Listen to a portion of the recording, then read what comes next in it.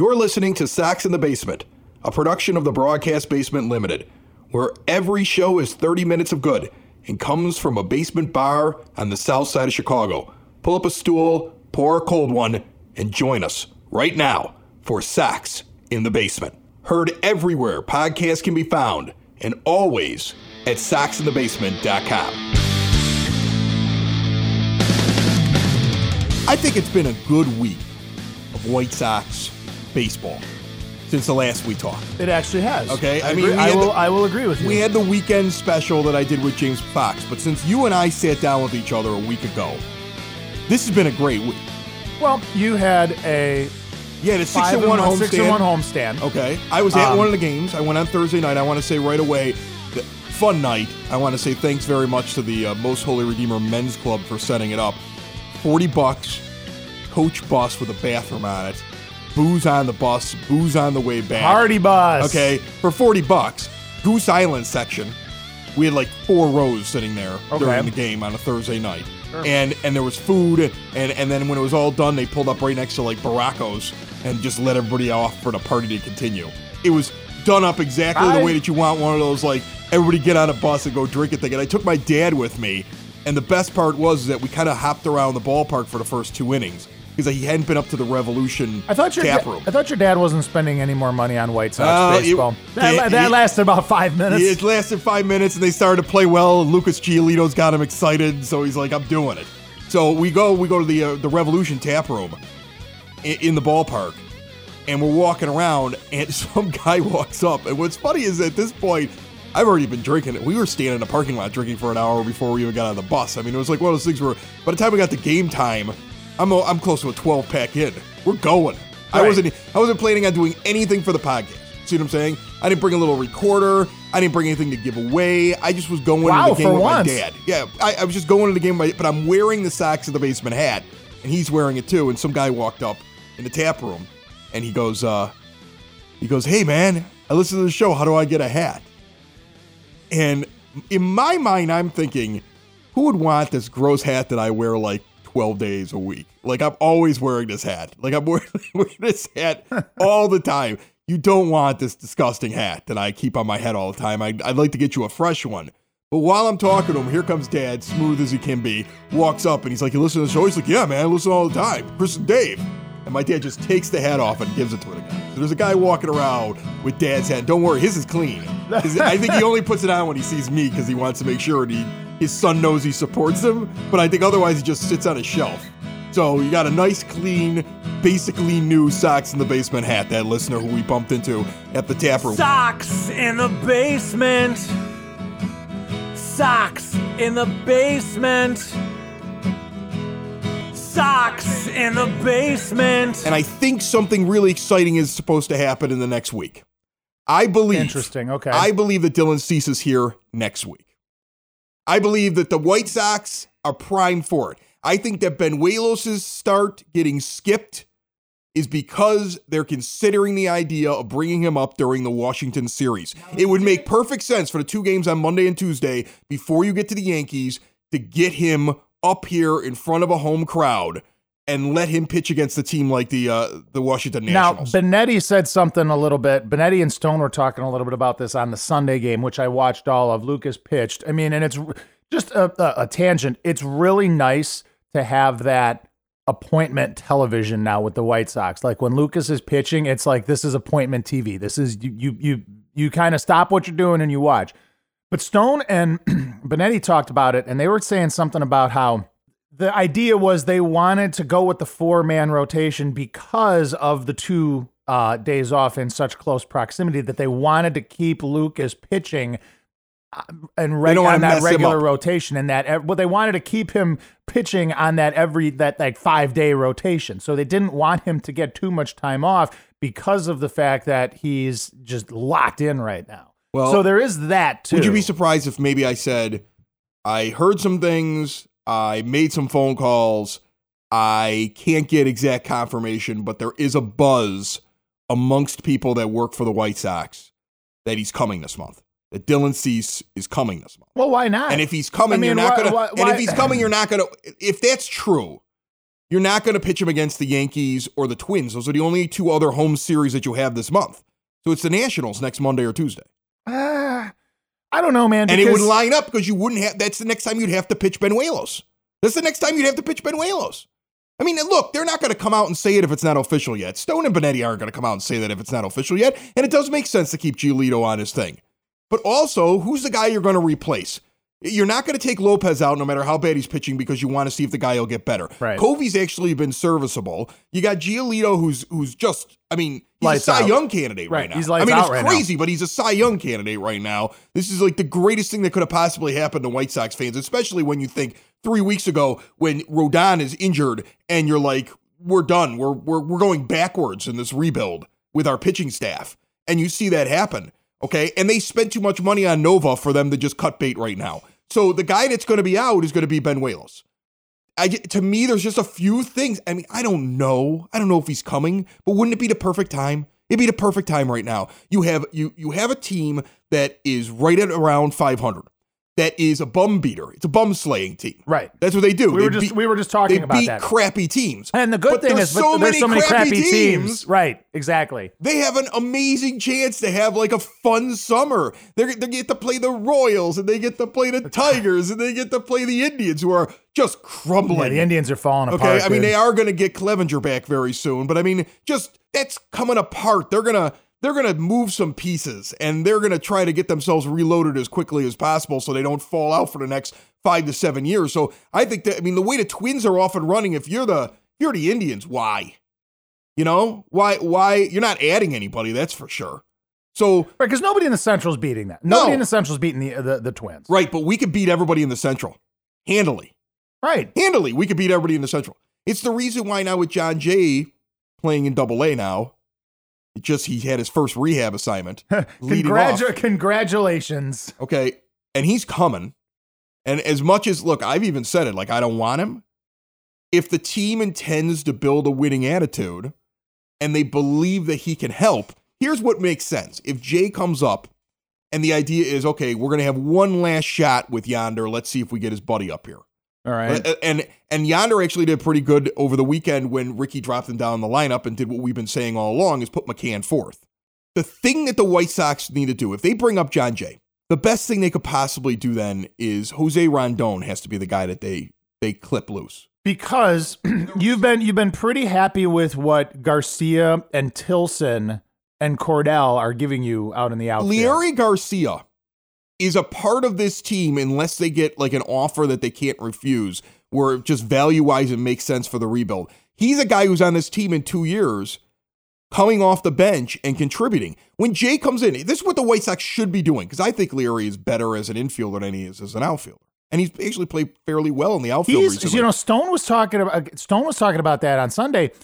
They had made a point. He made some, Garcia made some really nice plays in the outfield. And Benetti and Stone made a point of talking about it, about how, when he first started playing out there, Garcia, that is, dude was rough. He was real rough. But they have noticed a marked improvement in his defense out there. There are times where he takes the wrong step, okay, where he gets a bad first step still, but he's cutting down on that. Right, but that didn't happen this weekend. In fact, they pointed it out that that's the actual, like, the opposite happened. Like, normally, like they'd said, well, what he had been doing previously in this situation when the ball was hit such and such a way is he would do this. But look, see right here, and they showed the replay, and he actually did what he was supposed to. He took the right first step. So, and he's contributing at the top of the order. He's hitting like 280, 290. I mean, so if you improve his defense, if Leury Garcia is going to keep contributing, to me, what you do with Jay, not to cut you off, but to me, what you do with Jay is you roll him out there, you see if there's any value there at all, so that before the trade deadline, you see if you can get something, anything for him, a mid-level prospect, a couple of draft picks, whatever, right? That's what you do with him. If that's me anyway. Leury Garcia, the third highest batting average on the team coming out of the weekend, hitting 293. His OPS is just a tick under 700 at 699. And here's the thing. Look, you're going to need a couple of guys who are veterans when this young team is out there who come off the bench and fill in. I mean, think about it this way. Jay comes in and they go, okay, fine, we want to have John Jay lead off. We haven't gotten what we wanted out of the leadoff position. They're stubborn about trying out Anderson more in that spot. Garcia is not exactly what they want there, so they go, okay, we're going to have Jay lead off. Well, here's the thing. If Jay's leading off and once or twice a week he slides into the DH spot as a leadoff, and you let Garcia get a couple of games out in center, and you have Garcia fill in at second base a couple times, and you have him go take Tilson out for spell him one game, and you have him play on the left side of the infield one game, you get him 5 or 6 games a week that he actually plays as a Swiss Army knife. Garcia, you're talking. Garcia, you give him a break, but I don't want them taking away all of Tilson's at bats. You see what I'm saying? Right, because I like Charlie Tilson. Tilson has been contributing too. Right, and that's I think White Sox fans' fear is, here comes Jay, and he's going to take away Tilson's at bats. That the White Sox will do something, and it is possible they do this, where basically Garcia stays out in the outfield, and Jay moves into the outfield, and Tilson's sitting on the bench with Cordell, barely getting any at bats, and Yomer's always starting at second base, and then it doesn't make a lot of sense. Well, it's a legitimate fear. It's a legitimate fear. It's a very legitimate fear. What you hope is if he comes up, that it's one of those things where they say, no, this is what Leury really is. We want to keep him batting because he's playing well, but we want to move him around. He's that. Yomer Sanchez is behind Leury in the pecking order to be that guy at this point. And we're going to make sure that we get at bats for Tilson. And we give Cordell a couple of them. Tilson's the guy I really care about the most. I like how he plays. I do. I know he doesn't have a ton of power, but that's not a bad guy to have on your team. Okay. Remember, he was a pretty good prospect before he had a little bit of problems early on in his minor league career. But I mean, this guy is the first guy acquired when we started rebuilding. He was the first thing we acquired. Then he got himself hurt. That's true. Then he got himself hurt, but he's the first thing. There's nothing that says that he can't still be somebody that you want to see out there on the field. I want to see him succeed. He's a local guy. He's a White Sox fan. I want to see him succeed. Yeah, New Trier High School. Yeah, I root for a guy like that. There's so many guys you can root for on this team. There's so much fun, I think, to be had this summer.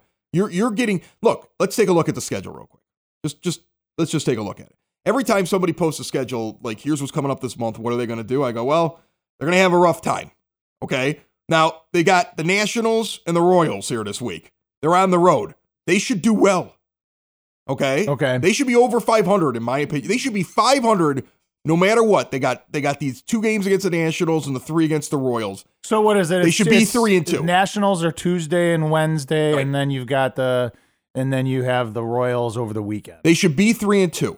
And if you're, again, this goes back to my Cease argument that it's possible that you might see him. You got Nationals, Royals, and then back home against the Nationals. If you play these series like you have been playing against teams that aren't super teams, that are teams that are on your level or lower than you, you should be above 500 by the time the Yankees get to town on the 13th next Thursday. Yes. And if Cease comes up and that's the moment where you go over 500 for the first time, ticket sales, baby. Oh, yeah. This is all about money. Ticket sales. And he's ready. I mean, you can't look at what he's doing in the minors and say, I don't think he's ready. Let's get him up here. It's the middle of the show song. It's the middle of the show song. It's the middle of the show song. It's the middle of the show song. Chris had nothing to put here, so he put this song. It's the middle of the show song. So Steve Parazynski wrote this article a couple of weeks ago. White Sox, it's time to start trimming the fat. He writes every once in a while for the Loop Sports. Steve Parazynski, how are you, sir? I am doing well. Thanks for having me on. Oh, thanks for coming on. I really appreciate it. So I loved your article because it was something that we've yelled about on this show.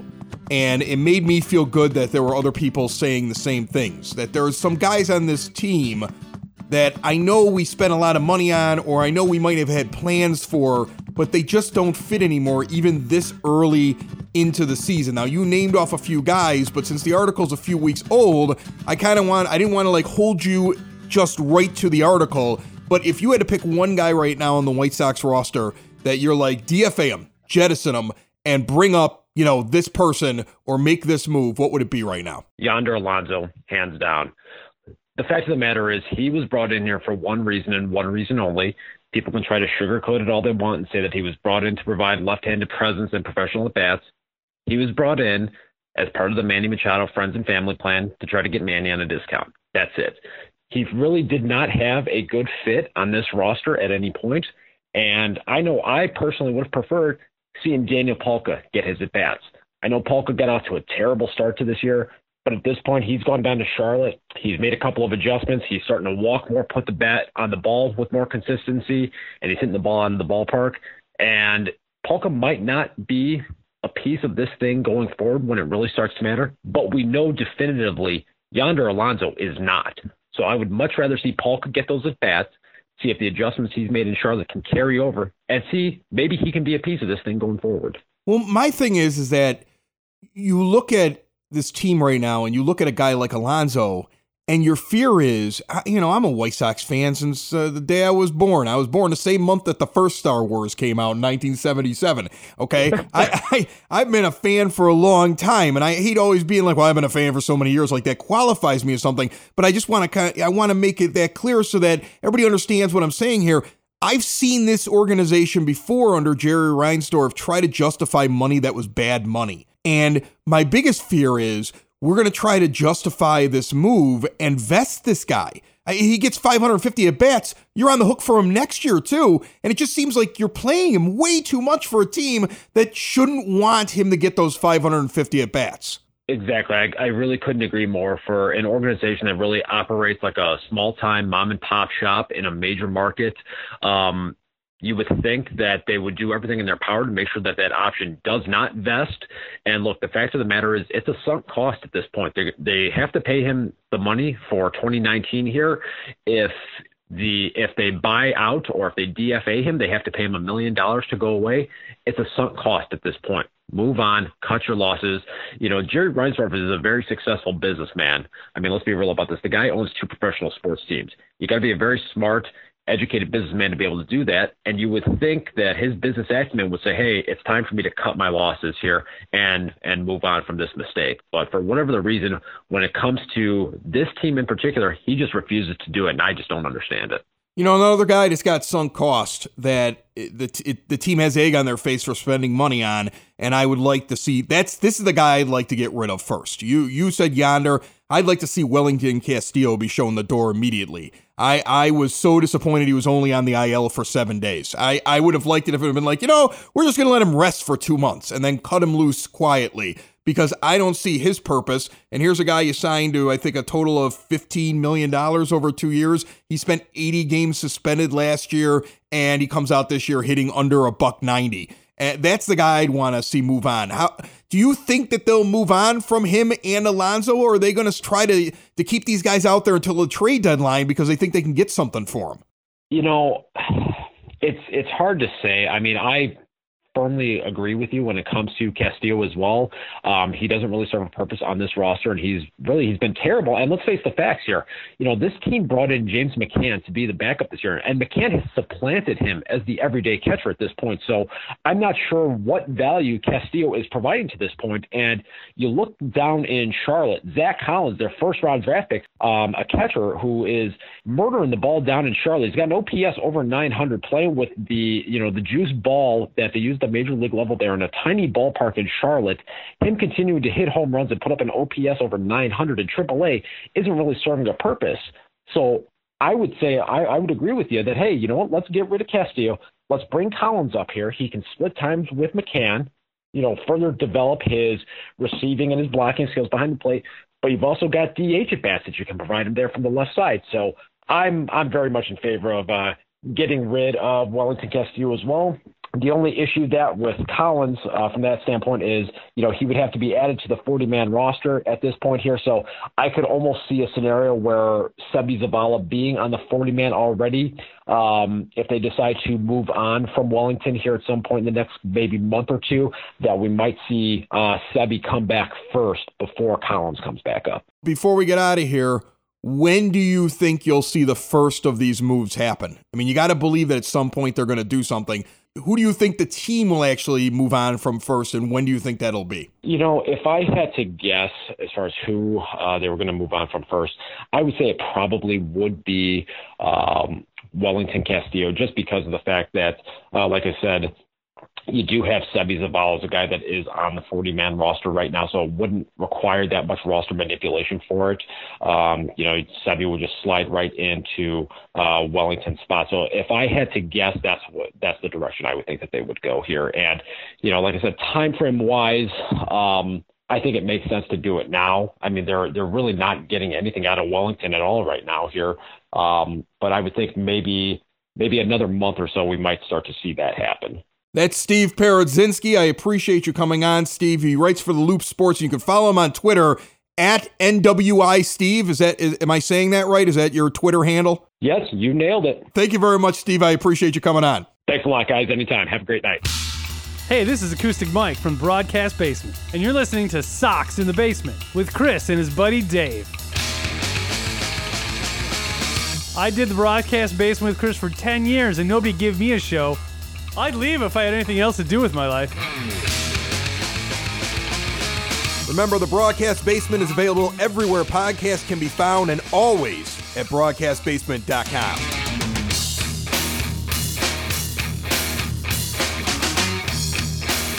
Hey, fellas, love the show. You got to go Anderson, Moncada, Abreu, Can, Jimenez, Garcia, Alonso, Tilson, Sanchez. That's the batting order. But 8-year-olds could do it, okay? Maybe even move Anderson up behind Jimenez. He needs some protection. The guy's a clown. Keep the show going. Frustrating year for the Sox as usual. Haven't gone to a game. Usually go to about 15. I don't know, man. I don't know. All right, fellas. Bye. But your moments for excitement that are coming. What's happened over the last week and what's going to happen over the next 10 days.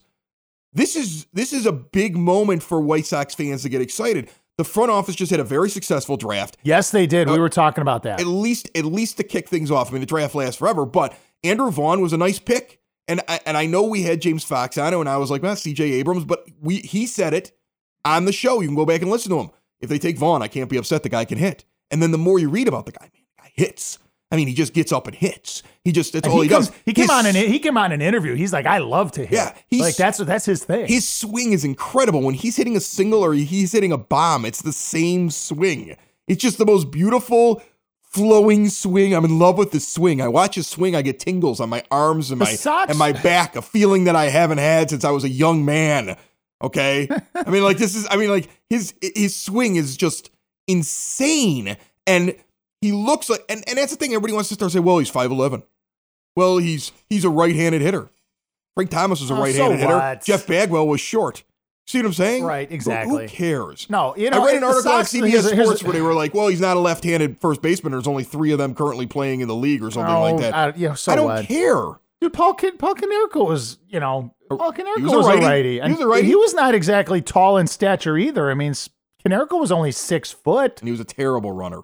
Terrible runner. He's the worst at running. No, the Sox did the right thing. Listen, whenever you talk to me about like baseball or hockey, because hockey is the other sport I follow pretty religiously, and not to get off on that, but the Hawks are in a similar situation where they get the 3rd pick and everybody's kind of talking. And I the reason I bring it up is because the Sox and Hawks were so similar.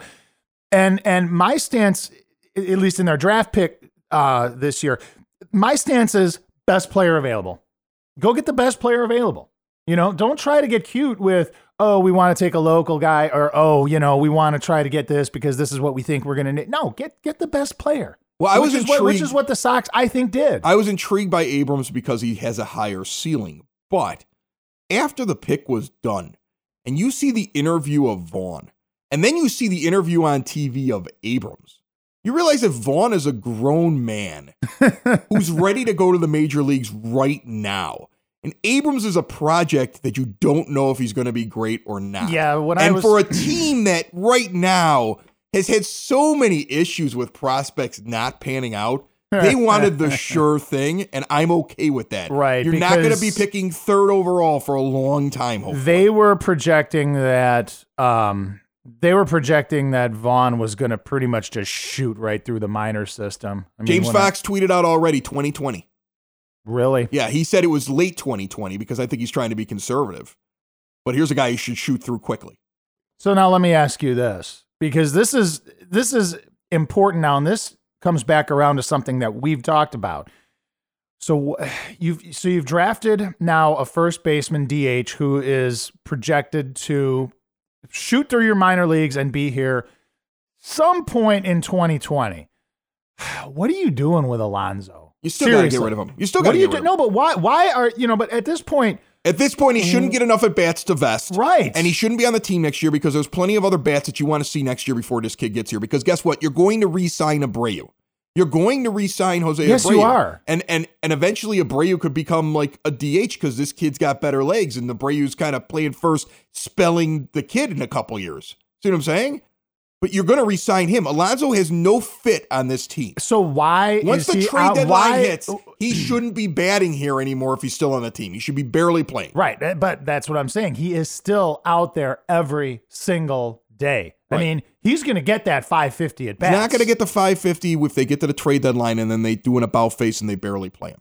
He's not. Well, I really hope that's what the plan is. The average Chris. amount of at-bats that everybody's at this point in Major League Baseball is about 180 to 200. I'd have to look up how many at-bats that he has. Last time I looked, he was around 180. He's at 193. 193. Okay. So he's around 200 at-bats. Okay. So he's not quite halfway there. So you could very easily say, all right, he's going to play June, he's going to play July, he's going to be at about 400 at-bats. And then if he's not dealt, you barely use him. You bench him. Or you DFA him. Right. You just drop him. We've talked about this before. He's a $1 million buyout if you just drop him. What I dread is that they don't trade this guy and he vests. And then they're like, whoa, you got to chase the bad money. Like they've been chasing Castillo's bad money? Yes. Right. That's my fear. And Sox fans, you should fear this too. So that's the scariest thing about this team is because there has to be a point where that doesn't matter anymore or you're just delaying your development as a team. Look, this team wanted Manny Machado badly, and they didn't get Manny Machado, and we've gone over it at great lengths. And the problem is there are two reminders of the biggest failure that they've had in the last several years sitting on the team. Right, Jay and Alonso. Overall, you can't be too upset about everything else that they've done. If the buzz would have never happened about Machado, if Rick Hahn comes out early on in the offseason and says it's not time yet, people would have accepted that.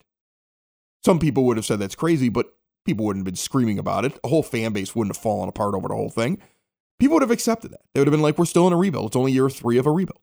And then this team comes out, currently constructed the way that it is, and instead of getting 2 of Manny's buddies, you would have gotten a guy like Adam Jones, or you would have gotten a guy like Marwin Gonzalez, or you could have gotten many of the other guys that were around during the time that you were all in on Manny. Right. And fill that in with this team that has developed the way that team has developed this year, with Anderson and Moncada breaking out, with Jimenez now up, and the fans see that, okay, well, he's not doing great, but everybody goes through growing pains. Right, that's what happens. I still think the guy's going to hit. It's his first year. I gave Moncada a chance. I'm giving this guy a chance. You see what I'm saying? Yes. And then you get the Giolito explode, like the arms change and things happened this year, and you're playing at about 500.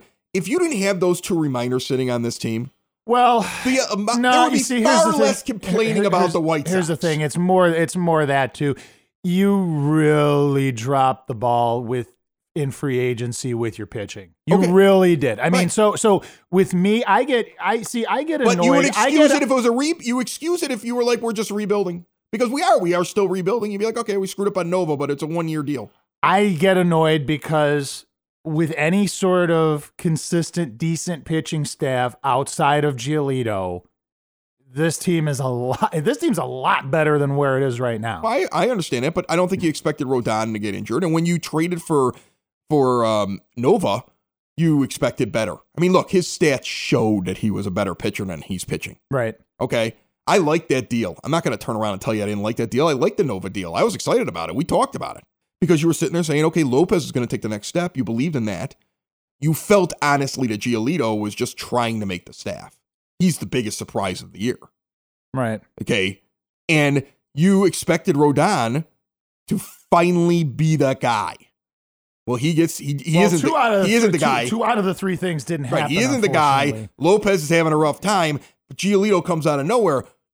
Nova's not having a good year, but I don't stake the whole thing on the Nova move. You know what I'm saying? No, but again, the Nova move, it didn't work out. I keep coming back to the Irvin Santana thing, man. No, like that's over. Come on, but you could have gotten so much better than that. But you really could have. The problem was that this team, unfortunately, was shell shocked after the Machado thing. Just shell shocked. They didn't know what to do with themselves. They made poor decisions from right around the Machado thing not working out until the season started. They're starting to get good decisions now. They were like down in the dumps. Now we've got our nice draft pick. We're at around 500. Our manager is finally starting to figure out that maybe James McCann is an everyday player. I mean, maybe we drop Alonso down a couple times in the order. I mean, like there's hope. There's hope. There's hope that even though we all saw the problems 2 months ago, they're finally seeing the problem. Well, let's hope so. Another show is wrapped up. Another show's in the books. Another show is wrapped up. And then by the looks, it's gonna be a good one. And we'll see you next week. And the Nudies Basement. And the Nudies Basement. Another show is wrapped up. Another show is wrapped up. Another show is wrapped up. And it's in the books. Another show is wrapped up. Another show is wrapped up. And by the looks, it's gonna be a good one. Nudies Basement. Broadcast Basement. The Nudies Basement. The Broad Basement. Slancha. That was like Dropkick Murphys or something, right? I felt like it. Socks in the Basement. Heard everywhere podcasts can be found, and always on socksinthebasement.com.